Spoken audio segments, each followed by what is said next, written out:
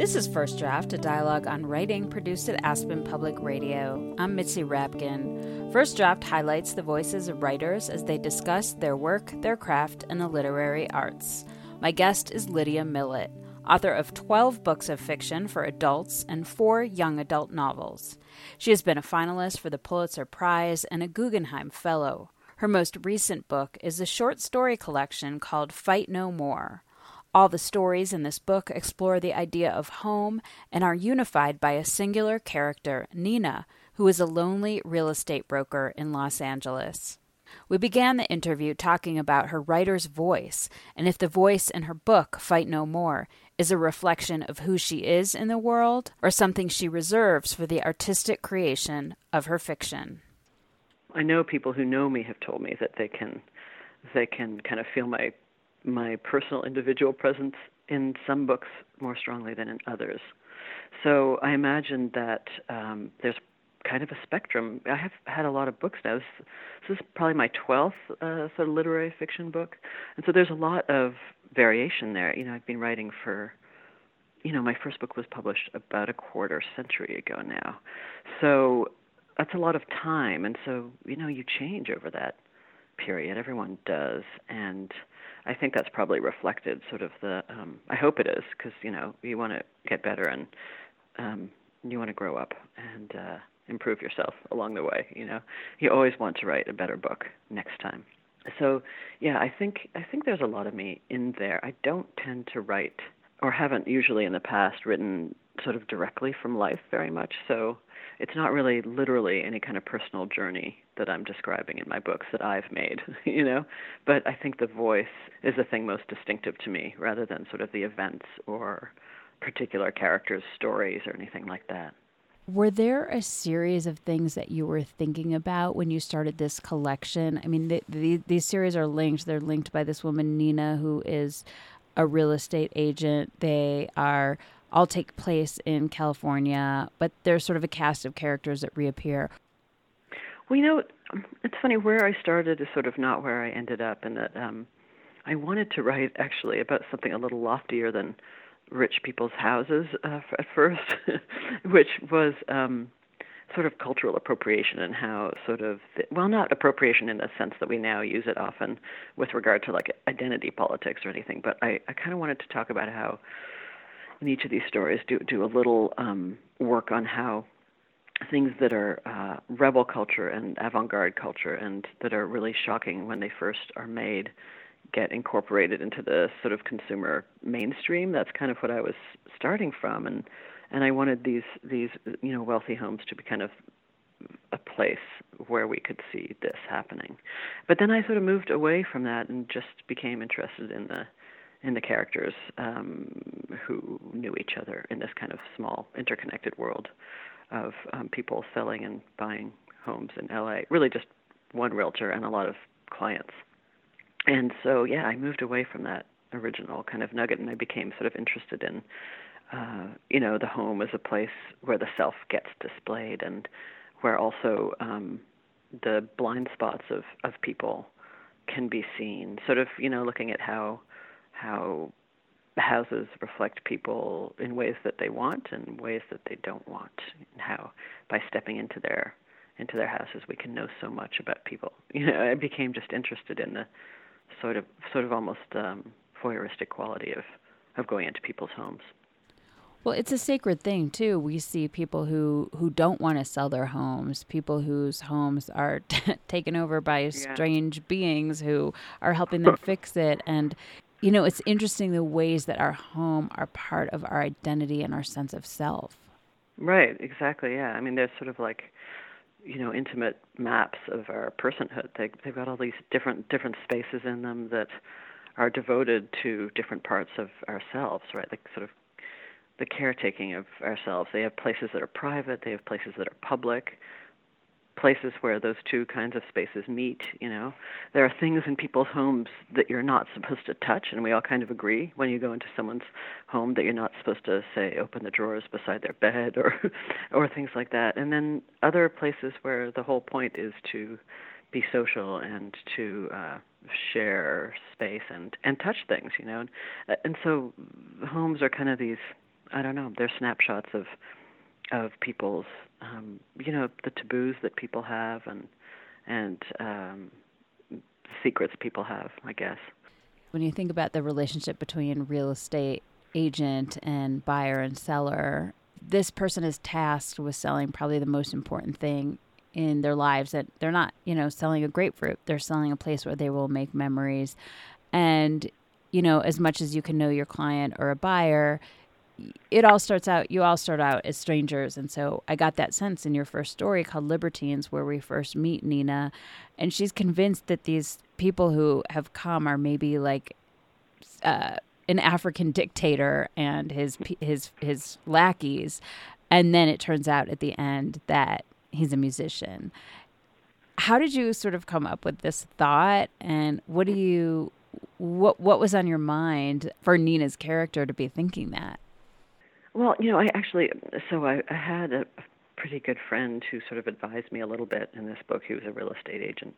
She's older. She is the mother of an old boyfriend of mine, and when I was with that guy, I used to go around to homes with her, and I'd go to her open houses, and we'd help out, and she'd show me homes that she was particularly intrigued by and everything. So I had a little exposure to kind of that job through her, and also just as a client, right? When I've looked for places to buy in New York, say, and you get in this strange position where you're sanctioned in going into people's homes, people you don't know and who don't know you, and you can you have this kind of permission from the culture to really just pry into their homes because you might buy them, right? So it's this commercial transaction, but it's also a kind of really delicate personal trespass in a way when you're going into these homes. And so I kind of like the idea that realtors, they have that permission for themselves, and they also have it for the people that they're taking around in these houses. And things can go wrong, and things can be awkward, and it just seems like a great place to play some of that out in these fictions, And Nina starts out sort of with these, basically racist presuppositions that she has about these particular clients, because she makes snap judgments about people.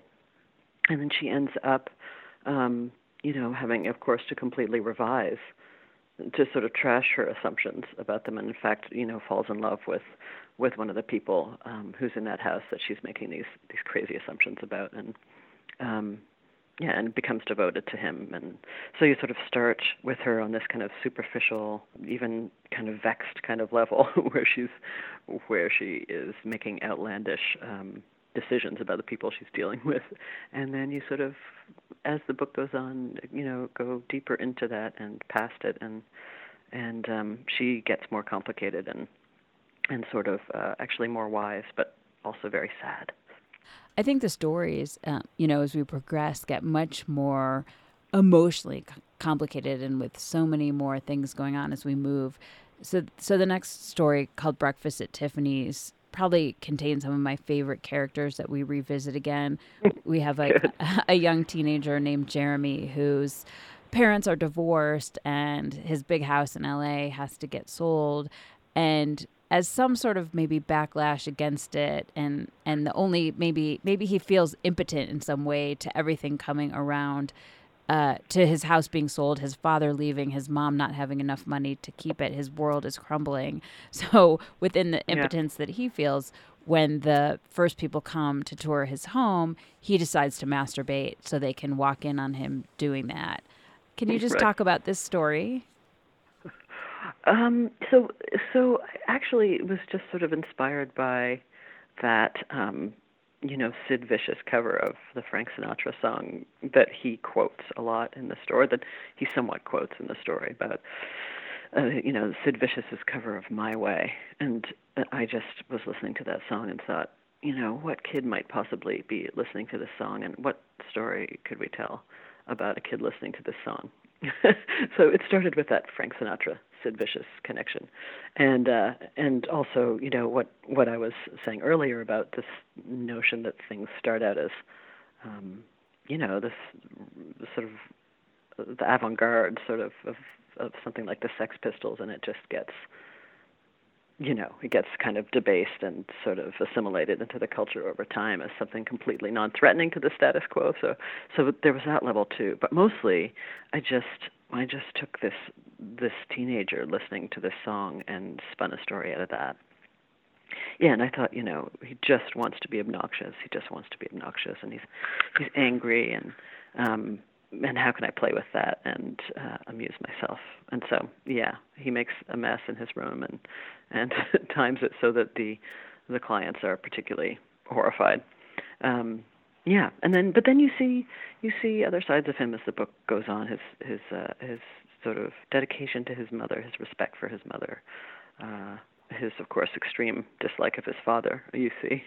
And you see really why he dislikes his father as well, because we see his father from other people's points of view as well, his grandmother's point of view, for instance. So there, and then you sort of see how kind he can be to people as well. So he was really, he was one of my favorite characters too. I like it when you start out with someone sort of in an extreme position, and then you enter their daily life and their sort of normal life gradually, and they no longer seem so extreme, even though his behavior remains bad, in a way. Yeah, I mean, he was kind of, in some ways, he was this know-it-all kid. But he didn't know it all. He would revert to these Latin phrases that he learned at school, which seemed to maybe fill in a place in his brain where he couldn't fill in his own thoughts. And in some ways, he's very confrontational with life. He, in both negative and positive ways, he wants to get in there. He wants to masturbate, but he does have these soft spots. He can't quite, I don't think, get to a space of dominance. And in this story where we first meet him, Breakfast at Tiffany's, one of my favorite lines is after he comes out of the room and confronts the realtor and the people looking at the house, one of the men who is looking at the house has this little very tiny speech for him. And he says, you think we're all assholes. You won't hear this. I'll still say it. Hating's easier. Couldn't be easier. It's just a default setting. The easy way out is the rest that's actually hard. And this line really struck me because it's sort of like the most base feeling that you can go to without going to more complicated places. And I'm just wondering if you could talk about writing this line and what you were thinking about. Yeah, so when I was younger, in my 20s, for example, the friends that I sort of hung out with, and we all sort of defined ourselves by what we didn't like. It was sort of what we didn't like, say, in art or music or books, that kind of made us feel powerful, I guess, gave us a feeling of agency, And then later, in my 30s and beyond, it's no longer about what you don't like. It's really about what you love, And the project is to love or like at least as many things as you can in the world. If you go around sort of looking for things to hate, you probably won't end up with a lot of pleasures in your life, right? And also, you may turn bitter and jaded and ornery. So I think there's this real kind of learning curve and it can come at different times for different people. And actually, a teenage boy, I think, would be really lucky to come to that kind of realization. I think it's usually a little bit later on because you're pretty busy hating. As a teenager in various ways, or reacting against things anyway, just reacting. But really, at least for me in my life, when I realized that it felt a lot better to try to love things than try to hate them, it was kind of a turning point. Has that ever happened to you with your writing, either as maybe as you were growing as a writer and reading other stuff, maybe it was easy to look at other stuff and be like, oh, that wasn't good, and not being able to see what was good about it? Well, that's exactly right. And it did happen, and it happened with one particular book that I was going to read you a passage from, because this was when I was right around 30, and this particular book that I wrote, which was my third book only, just kind of changed who I was to a degree. It didn't change my character, because that's a tough thing, but it kind of changed it kind of changed my affect in life. Before then, I like to sort of, I liked to judge, and I still do judge. You have to judge to go through life, especially if you're making stuff. But after that, I liked first to give everyone the benefit of the doubt, and writing that book sort of did that for me and made me, I don't know, it just made me less closed off, and it really did change me. In this particular passage I wanted to read you is from the end of it, and it was kind of in writing this really generous character. The book is called My Happy Life, and it's about this woman who just endures terrible torments and really lives in a marginalized world, and she really just goes through all sorts of hell in her life, but she kind of loves everyone, even those who mistreat her, and she has this just infinite kind of generosity. And of course, it doesn't end well always. She ends up, the sort of framework of the book is that she's writing the story of her life on the walls of this room where she's been actually forgotten in this now derelict mental hospital, essentially. And so she's locked into this room and writing her life on the walls, which seems, very grim, and there are a lot of grim circumstances in the book, but she's never grim. And so the whole gesture of the book is this sort of gesture of generosity around, what if you saw only the good in the people you encountered? Where would that put you? How would you live? And so that book is kind of about that, and I found that in writing it, I sort of turned more toward generosity and away from judgment. So it's interesting you asked that. So in your story, The Men, you have this woman, Delia, her husband leaves her, and she has these little men that come and just do work around her house, and they fix things. And at first it's really helpful, and then they sort of cross the line and start fixing things that she doesn't want. There's an analogy for Snow White and the Seven Dwarfs, and there are these little people, and other people don't really witness them, and then they become bigger towards the end of the story. I'm just wondering if you can talk about this story. It reminded me a little bit of a paradigm for a relationship. Maybe it starts off with the man helping in positive ways and then sort of taking over, and you lose your identity and you go crazy. I'm just wondering about your perspective about this story. It was a little bit surreal. Yeah, it is. It's sort of different from the other stories in that way, right? Because you don't know whether it's delusion on her part or is there some like absurdist fantasy element, right? It's sort of confusing, to locate yourself in the space of the story within this book. But I kept it in because I felt that in other ways it fit, and she also sort of meshes with her story meshes a bit with other people's. So yeah, I mean, I wanted there to be uncertainty around exactly what was going on here, and of course, yeah, it is sort of allegorical or something, or metaphorical, the way the little men all of a sudden grow and shoot up. First they're the size of dachshunds, and then they're the size of standard poodles all of a sudden, and of course it is like written partly for humor, but also, yeah, this woman who's being abandoned by her husband, first is sort of comforted and by these handymen who appear and don't even ask for payment in her house, and then they become more and more sort of invasive. They sort of take over her personal space in ways that make her uncomfortable, until finally they're frightening, and they're the size of regular men or something is how she puts it. I can't remember exactly what the phrasing was, but yeah, full size, something like that. And so, yeah, it should be seen probably as some kind of parallel to how her marriage played out, sort of the size of the sort of emotional or sort of symbolic size of the husband, selfishness, and how we share space, and yeah, things of that nature. There's a few themes that did go through many of your stories, and I guess one of the ones that stood out to me was men leaving women. Can you talk about that? Well, there's this kind of problem in the culture of absentee fathers, more than absentee mothers. I mean, by a large margin. So part of that is just sort of reflecting, I think, how things are.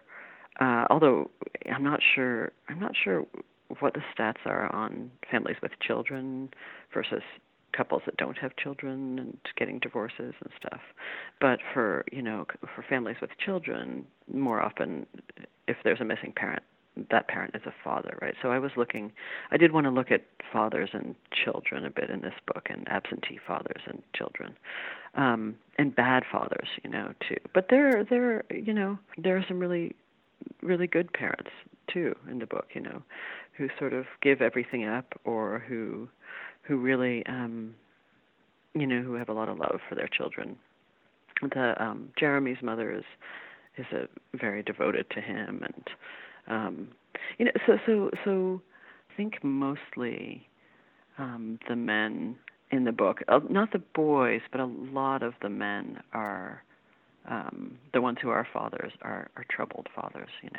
There's this, of course, there's Lynn, who's becomes Nina's boyfriend, and he's a kind of lovely person, but he's not a father. And then there's his bandmate, who also is who's a very depressed and socially anxious person, but also a good person with a lot of integrity and sort of longing and stuff. So there are kindly treated men in the book, but not that many kindly treated fathers. Yeah, I was thinking about Lynn when you were looking for a good example. I mean, he had siblings. He was very good to them. He was in the first story where at first Nina thought he was part of the entourage of the African dictator, and turned out to be, part of this musician trio of friends. And the title story, Fight No More, is really about him. Lynn dies, and we see sort of the fallout and the sadness for Nina and the people around him. And I'm just curious, not only about this story, which I'd love for you to talk about a little bit, but also why this became the title story. I will fight no more forever is sort of the famous line attributed to Chief Joseph of the Nez Perce. Made that surrender speech, this very beautiful and sad surrender speech, when his tribe was defeated, and I think 1877 or thereabouts, and so that's from his speech, which some claim was actually written by someone else or something. But so that's what that line is from. It's a surrender speech, and so I kind of wanted that for the title. And a lot of the titles of the actual stories are appropriated as well. They're just bits of pop culture, right? Like Breakfast at Tiffany's. Libertines is from the Marquis de Sade, whose book 120 Days of Sodom is featured in the first story. So all of them are kind of bits of pop culture or high culture. Most of the titles aren't my own, and Fight No More is just a fragment, too, of someone else's language. Well, there's so much, love and compassion and deep empathy in these characters. Is it important for you to also illustrate the unexpected love that can happen in life? I think that just kind of comes bubbling up in text, in narratives. If you're writing about, as soon as you have more than one character, there's going to be either at some point conflict or affection. There's going to be, and usually both.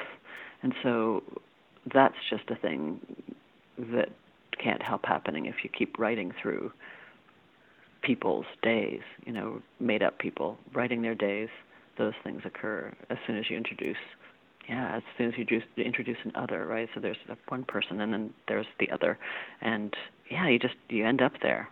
I'm prone to feel sudden kind of it'll come over you all of a sudden, some feeling of fondness or longing. It's, I guess, the nature of emotion that you can't plan for it always. It just kind of surfaces, and it, I think, does so in these stories as well.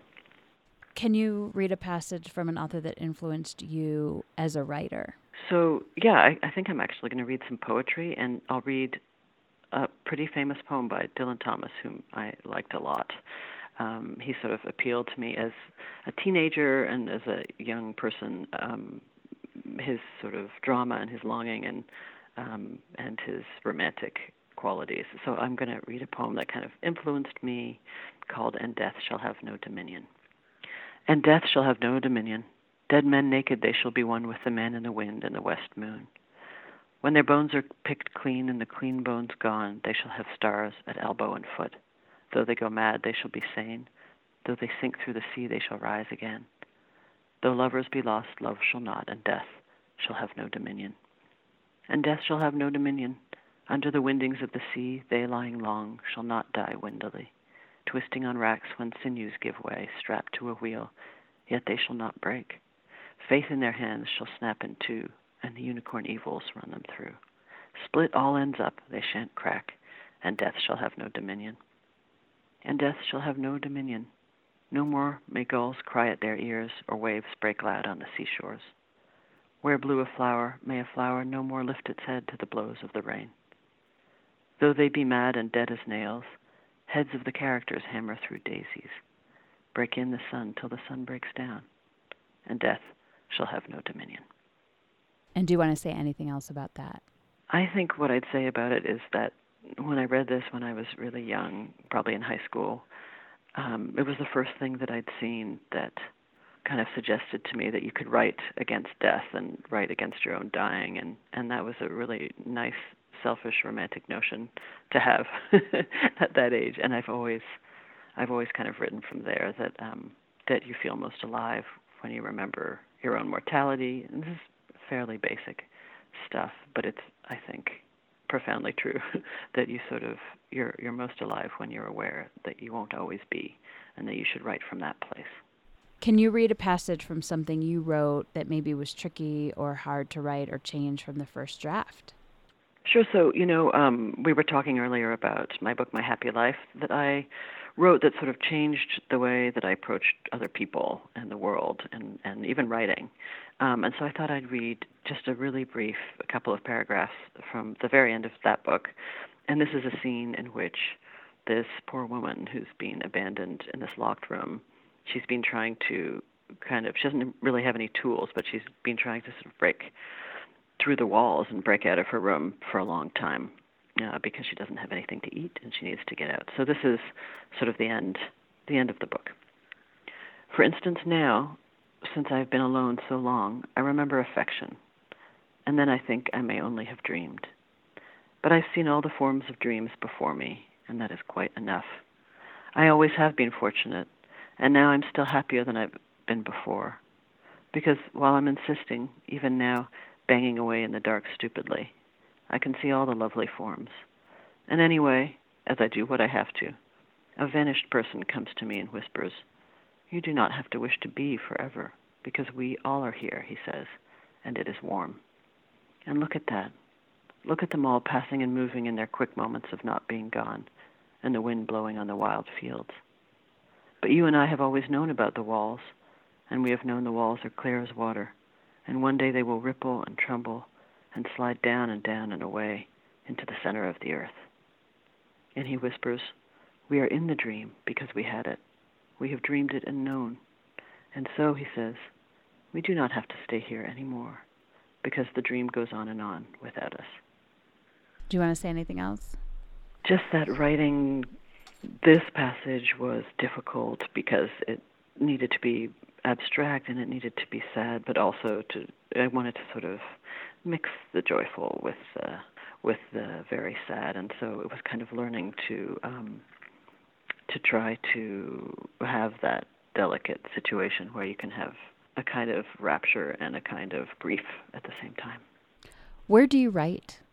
I write opportunistically wherever I am, mostly in my own house, various parts of my house, just with a laptop on my lap. I sometimes write in public places. I like to write in coffee shops and bars, especially bars. I have to limit that because, you have to drink when you're in bars, so it could get out of hand. But I really do like writing in bars and coffee shops, sort of with this dull roar of conversation around me, but nothing too intrusive. If someone's having a big fight, a couple's having a big fight at the next table, that doesn't really work. But just I do like some background conversation as I write sometimes. So when I can do that, I do. But mostly I just have to write sort of migrating around my house during my work day. And what do you do or where do you go to get away from writing? I have to admit, usually to TV shows. That's usually where I go. And it's sort of I think it's probably my biggest vice, watching stuff. Who do you show your work to first to get feedback? I just have two people. I really have two readers right now. My friend Jenny O'Phil, who's an excellent writer. She wrote a book most recently called Department of Speculation. Anyway, she's my first reader usually. And then my agent, Maria, is usually my second reader, Maria Massey. She's been my agent for about 25 years now. And I really trust her. And I just have the two of them, really, to look over sort of the first draft before it goes to my editor, Tom at Norton. So that's really all I have. I don't have a large group of readers. How have you dealt with rejection? I've been fortunate to not have to wait. It was published first when I was really young, and so rejection comes in little dribs and drabs. It hasn't sort of plagued me or anything. Short stories will be sent to the New Yorker, and they'll reject them, of course, because that's what they do. And that doesn't particularly bother me. It's sort of water off a duck's back. Some people care more about that stuff than I do. Then recently there was a sort of a whole book that I wrote that I still like more than some of my published books, but it hasn't been published. I don't know if it will be published, but I'm really quite, still quite pleased with it. So that's an odd feeling, just, doubting your own level of awareness of your work because other people seem to find a particular thing you've made less entrancing than you do. But essentially, I just when things do happen that I don't like in the career part of my work, I just kind of soldier on and more or less tune it out. And what is your favorite word? Oh, that is such a good question. And I used to have an answer for it, and it was poignant. But that is no longer my favorite word. I liked that word because it was kind of ridiculous and also pitiful at the same time. Like it just is but it's kind of an ugly word. It's not sonorous, So now I would say I don't have a favorite word at all, and that I like simple, elegant, sparse words like air and wind and water. I like sort of elemental language. Those are my favorite words now. But there's not one that's ascendant over the others. You've been listening to First Draft, a dialogue on writing produced at Aspen Public Radio. My guest was Lydia Millet, author of 12 books of fiction for adults and 4 young adult novels. Her most recent book is a short story collection called Fight No More. You can follow First Draft on Facebook. Just look for First Draft, a dialogue on writing, and click like, and on Twitter at First Draft APR. You can email me at firstdraftwriters@gmail.com. The theme music for First Draft was produced and performed by Murph Mahaffey. I'm Mitzi Rapkin. Thanks for listening.